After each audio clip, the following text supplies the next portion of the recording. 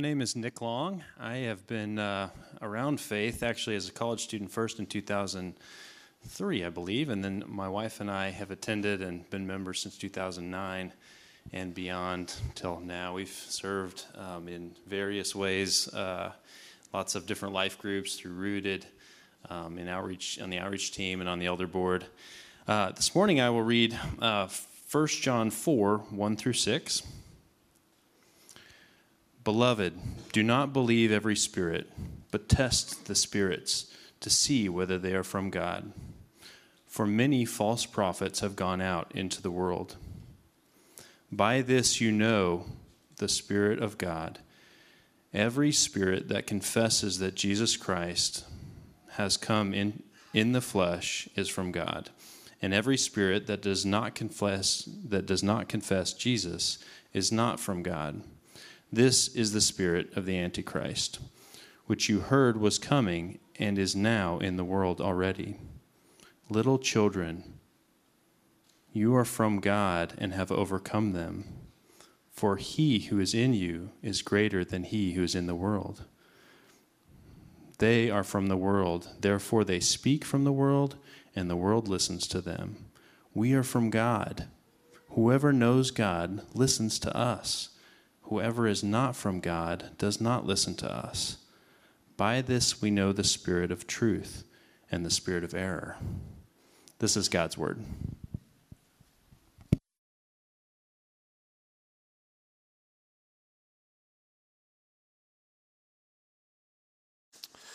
Well, good morning.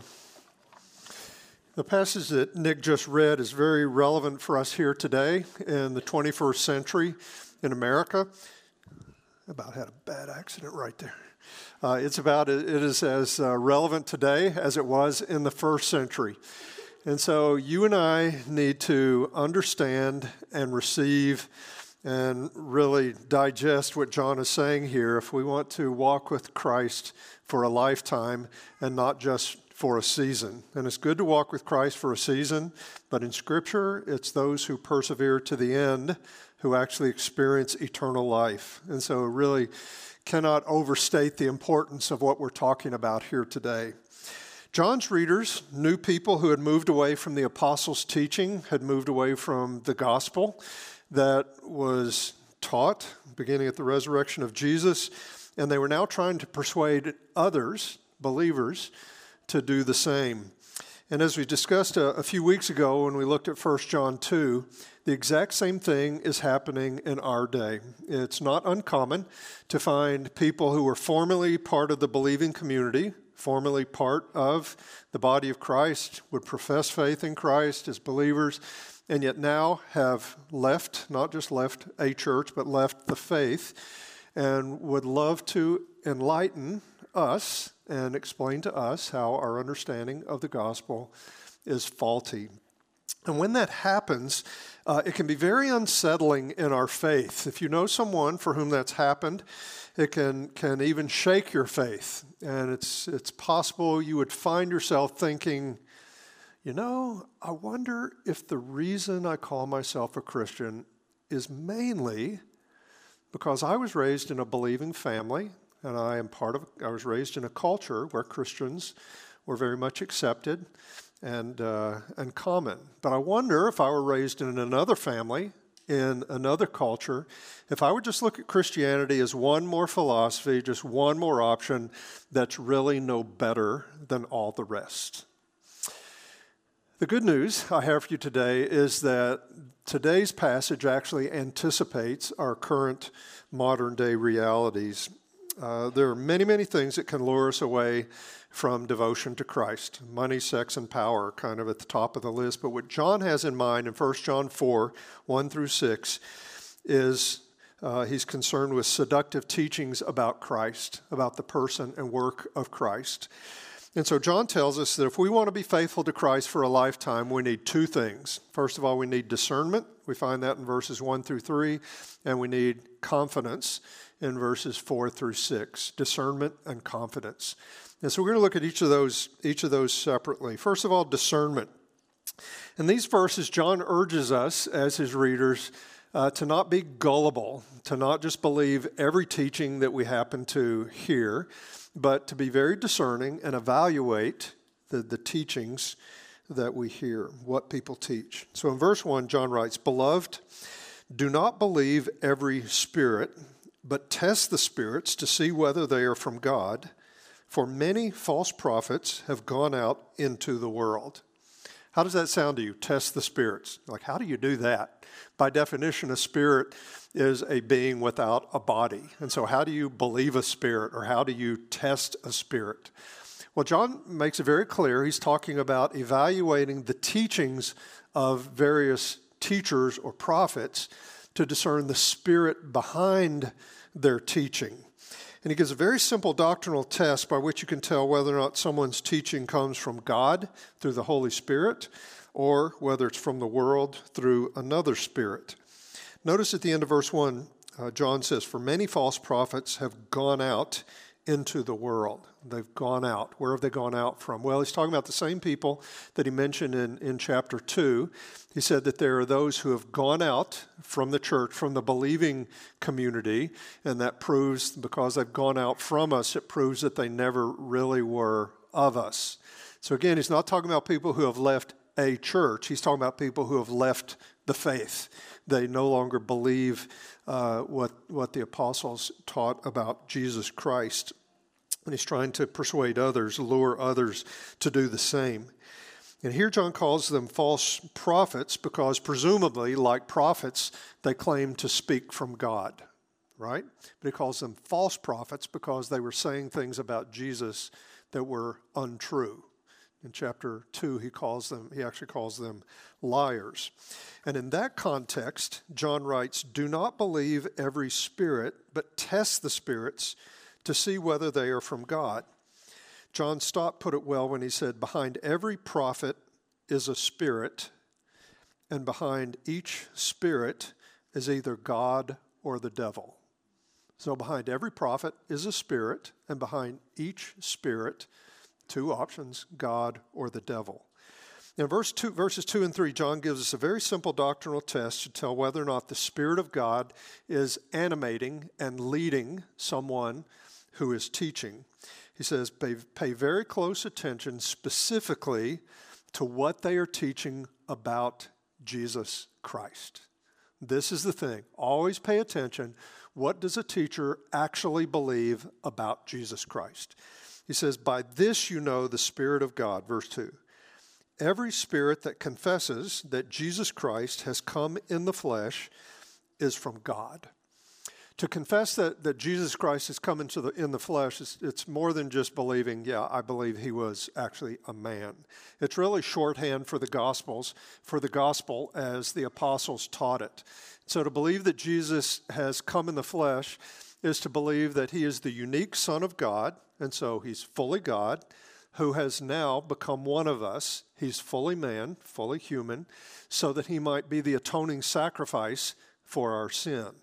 So if someone believes that Jesus has come in the flesh, that person believes that Jesus is God's solution. He is the remedy for sin in the world. And so would believe that Jesus coming in the flesh is God's eternal plan for restoring humanity and ultimately restoring all of creation back to God. And so believing that Jesus came into the flesh is more than just an asterisk, in the history book, by the way. There's a guy named Jesus. No, believing that Jesus came in the flesh is the defining event in all of human history. God became one of us to be the atoning sacrifice for our sins. Therefore, if someone legitimately confesses that Jesus Christ has come in the flesh, John says you can be sure that they are from God and that they have been led by God. By contrast, we see in verse 3, "And every spirit that does not confess Jesus is not from God." He says, "This is the spirit of the Antichrist, which you heard was coming and now is in the world already." John is advancing a point that he made in chapter 2, namely that those who went out from the believing community, there's the Antichrist, but they are antichrists, plural, because they are against Christ. They probably used the name of Christ. They talked about Christ, but what they were teaching was anti-Christ. It was against Christ. And so here in verse 4, or chapter 4, verse 3, John's point is that these false prophets were being led by the spirit of the Antichrist, not the Spirit of God. And as he did in chapter 2, John reminds them that this is no surprise. It shouldn't come as a surprise anyway. He says, you have heard this. You've heard that he was coming. Well, he is now in the world already through these false prophets. Of course, John had been present when Jesus had told him about false prophets and false Christs. In Matthew 24, Jesus said, "For false Christs and false prophets will arise and perform great signs and wonders, so as to lead astray, if possible, even the elect." And so that's John's concern too. Genuine believers being led astray by people who are teaching false things about Christ. Then in verse 25 he says, "See, I have told you beforehand." So the reason that John could warn his readers is because Jesus had warned him beforehand. And so that's the flow. You know, I was studying this week, and the thought came to me, I'm like, why is John so intense about this? I mean, why is he so fired up about this? Why is he so passionate? And I think there's at least a couple of reasons why it was the case. I think number one, it was because people were lying about his best friend, Jesus. I don't know if you ever heard anybody lie about your best friend. You would be fired up if you heard things that were not true. People were saying things that were untrue about Jesus. And so it mattered to John. And plus, the other reason I think, what you actually believe about Jesus has eternal consequences. I mean, it actually matters. What you believe about me is a very little consequence. What you believe about Jesus has eternal consequences. And so think about it. Back in chapter 1, John had said, Jesus, this eternal life we're talking about, we have seen him with our own eyes. We have heard him with our own ears. Our hands have actually touched him. They had this tactile experience with Jesus. And so when people were saying, he hasn't really come in the flesh, he's not God as a human, man, he's like, no, we've experienced him. And John had experienced things with Jesus that almost nobody else had. John was on the Mount of Transfiguration. I mean, that's pretty rare company. He was there with Jesus, Elijah, Moses, Peter, and James, right? He was there. John was at the crucifixion. Jesus on the cross gave him the assignment. John, behold your mother. He said, John, I want you to take my mother into your household and care for her. And so when people were out there saying, you know, Jesus, he's not really the Son of God come in the flesh to be the atoning sacrifice for our sins. I mean, John was he's just like, they're lying about my best friend who alone can offer eternal life, okay? And so it makes sense why John would say that these are false prophets who are being empowered by the spirit of the Antichrist. Be discerning. Test the spirits. Evaluate what everybody says, especially evaluate what they believe about Jesus. Now, significantly, at this point, John does not say, therefore, you should be afraid. You should be very afraid. You should live your life in fear because losing your faith is a lot like just falling off a log. I mean, it could happen at any time. No, he doesn't say that. That's not true. That's not the case. He actually says, what he's going to say is, no, actually, you should be very confident because this is no surprise to God. As a matter of fact, God has already made provision. The Father, the Son, and the Holy Spirit made provision for this falling away, these antichrists, these people who are against Christ. This is nothing new. And so in verses 4 through 6, he talks about our confidence. And he explains how our confidence is in God who indwells us and leads us through this life. Notice how directly John addresses them and us as believers. He says, little children. So again, he says, I'm speaking as your spiritual father. Little children. You are from God, and you have overcome them, for he who is in you is greater than he who is in the world. And so John says the reason you've overcome these false prophets and their teaching is because of the one who is within you. And he's talking there about the Holy Spirit. I mean, it's right, the Holy Spirit, okay? Not just the Holy Spirit, the one that was hovering over the surface of the deep at creation, the one who empowered the prophets, the one who raised Jesus from the dead, the one who came at Pentecost, right? The Holy Spirit is in you, and he is greater. Any category you want, he is greater than he who is in the world. Ultimately, the spirit of the Antichrist and the devil. And so the Spirit of God is greater in every category. And the devil, in Scripture, he's a powerful, intelligent, spiritual being. So it's not that he's nothing. But when it comes to the devil versus the Holy Spirit, it's not even a fight, okay? The Spirit of God is greater. He's more intelligent, he's more powerful, he's more fierce, he's more everything good than the devil. So if the Holy Spirit lives in you, you really have nothing to fear. You will overcome the Antichrist. And so his presence is why we have overcome false prophets and their teachings. The Spirit of God has won the battle in our hearts.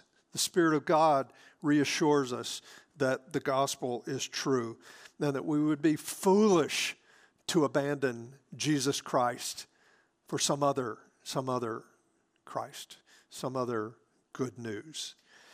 In biblical thought, you have only two options. Either you are from the world or you are from God.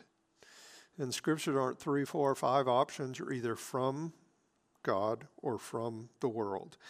And that simple understanding helps us explain many, many things in Scripture and in this life. And in verses 5 and 6, John says that understanding explains why some people listen to false prophets, meaning they receive their message and agree with it, and other people listen to him, John, and the other apostles.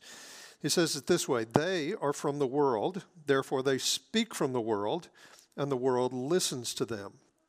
And so those that had left the believing community, they weren't true prophets from God. They were actually from the world. And the things that they taught, they came from the world. That's why people in the world, and that would refer to people who do not bow the knee to Jesus Christ, whose hearts are not aligned with God and his ways.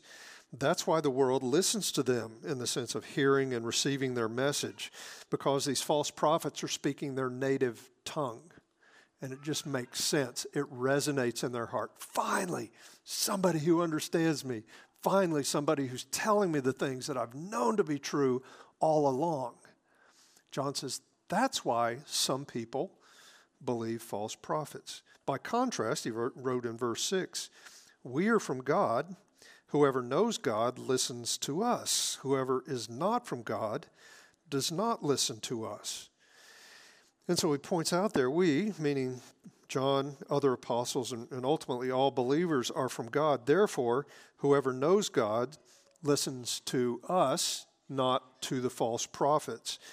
And so John would say, because we're speaking the words of Jesus and we are speaking the truth about Jesus, people who have the Spirit of Jesus within them, their hearts resonate with what we say, and they say, yes, this is what I know in my deepest being to be true about Jesus Christ.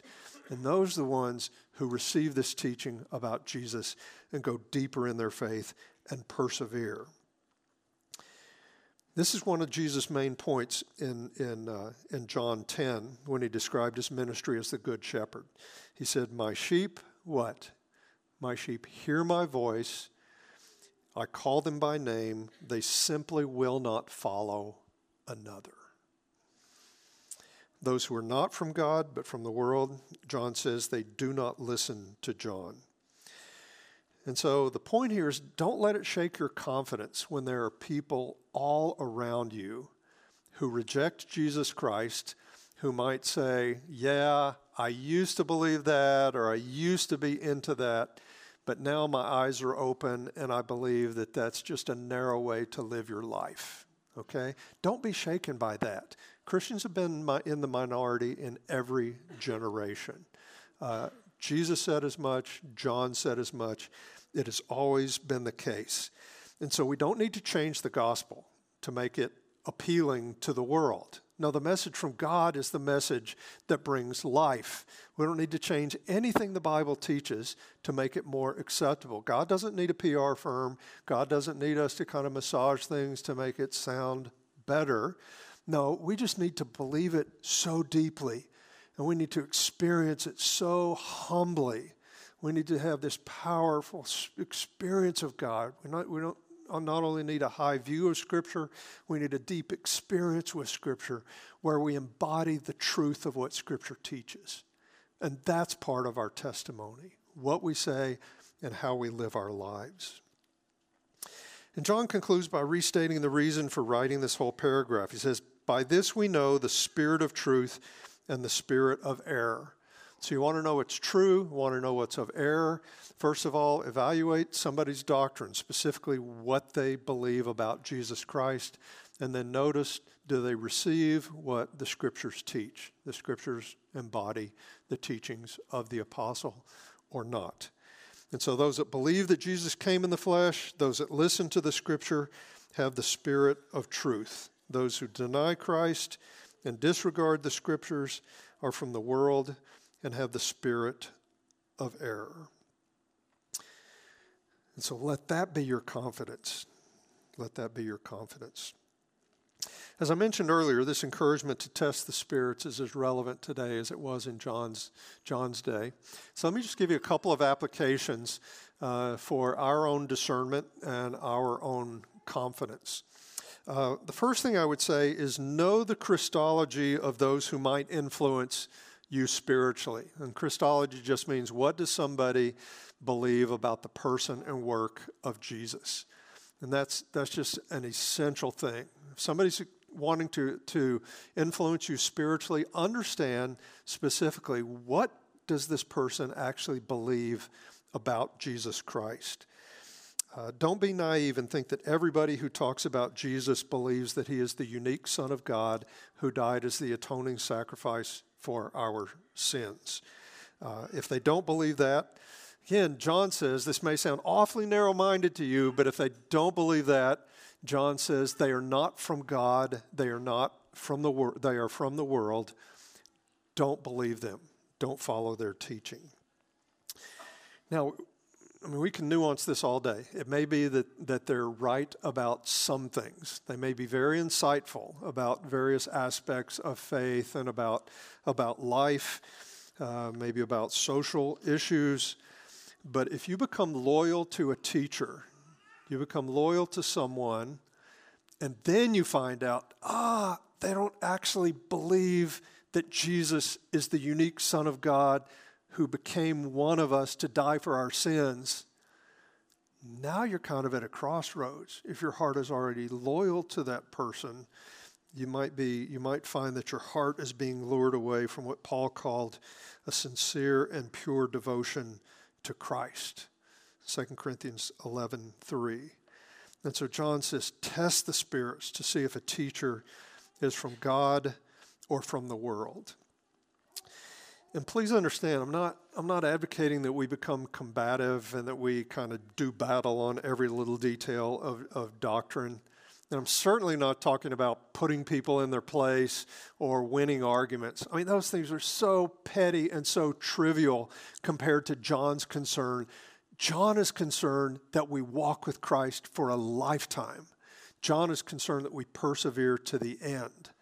And so he didn't want his spiritual children to be deceived and to quit walking with Christ at great disaster to their lives. And so we have to be discerning about who might influence us. Do these people confess the truth about Christ, or are they lying about him? It's no small issue. That is the defining issue for whether or not someone is from God. Second, I would say prioritize learning from God through the Scriptures instead of just learning from what other people say about God and what other people say about the Scriptures. We have to make a priority to go directly to the Scriptures and learn from the Scriptures ourselves. And so teachers are important in the body of Christ, but teachers, myself included, are no substitute for learning directly from the Scriptures themselves. And there aren't really any hard and fast rules about this, but if somebody asked me, I would tell them you should spend at least as much time in the Bible as you spend listening to other people talk about the Bible. Podcasts, books, blogs, whatever. And it kind of cuts both ways. It's a blessing and a curse. I mean, we have all these resources. I mean, most Christians who've ever lived have not had their own copy of the Bible. I probably have 45 Bibles, honestly, So we have access to the Scripture. We've got hundreds of thousands and tens of thousands of blogs and books, and we've got all these resources. And so it can be a blessing. But we have to go back to the Scripture if we want to be able to test the spirits.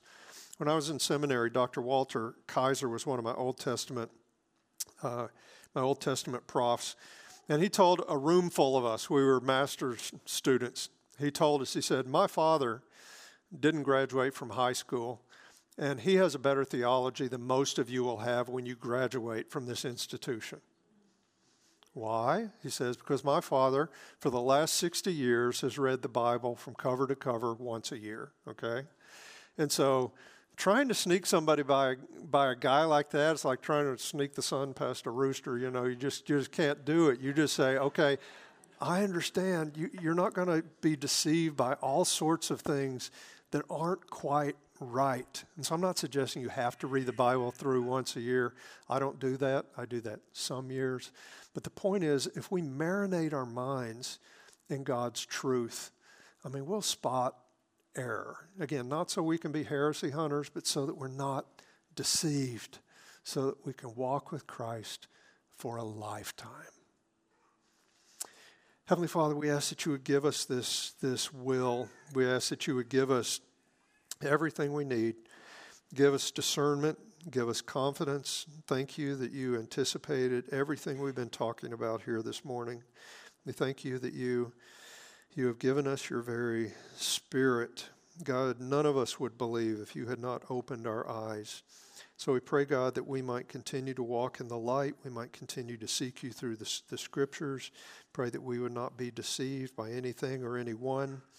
God, I pray for the person here today who might be in a tough place, who might be wrestling with doubts, who might really be in the throes of doubt and possibly unbelief. God, pray that you would rescue that person, that you would give them a clarity, bring people around each of us to encourage us in these things.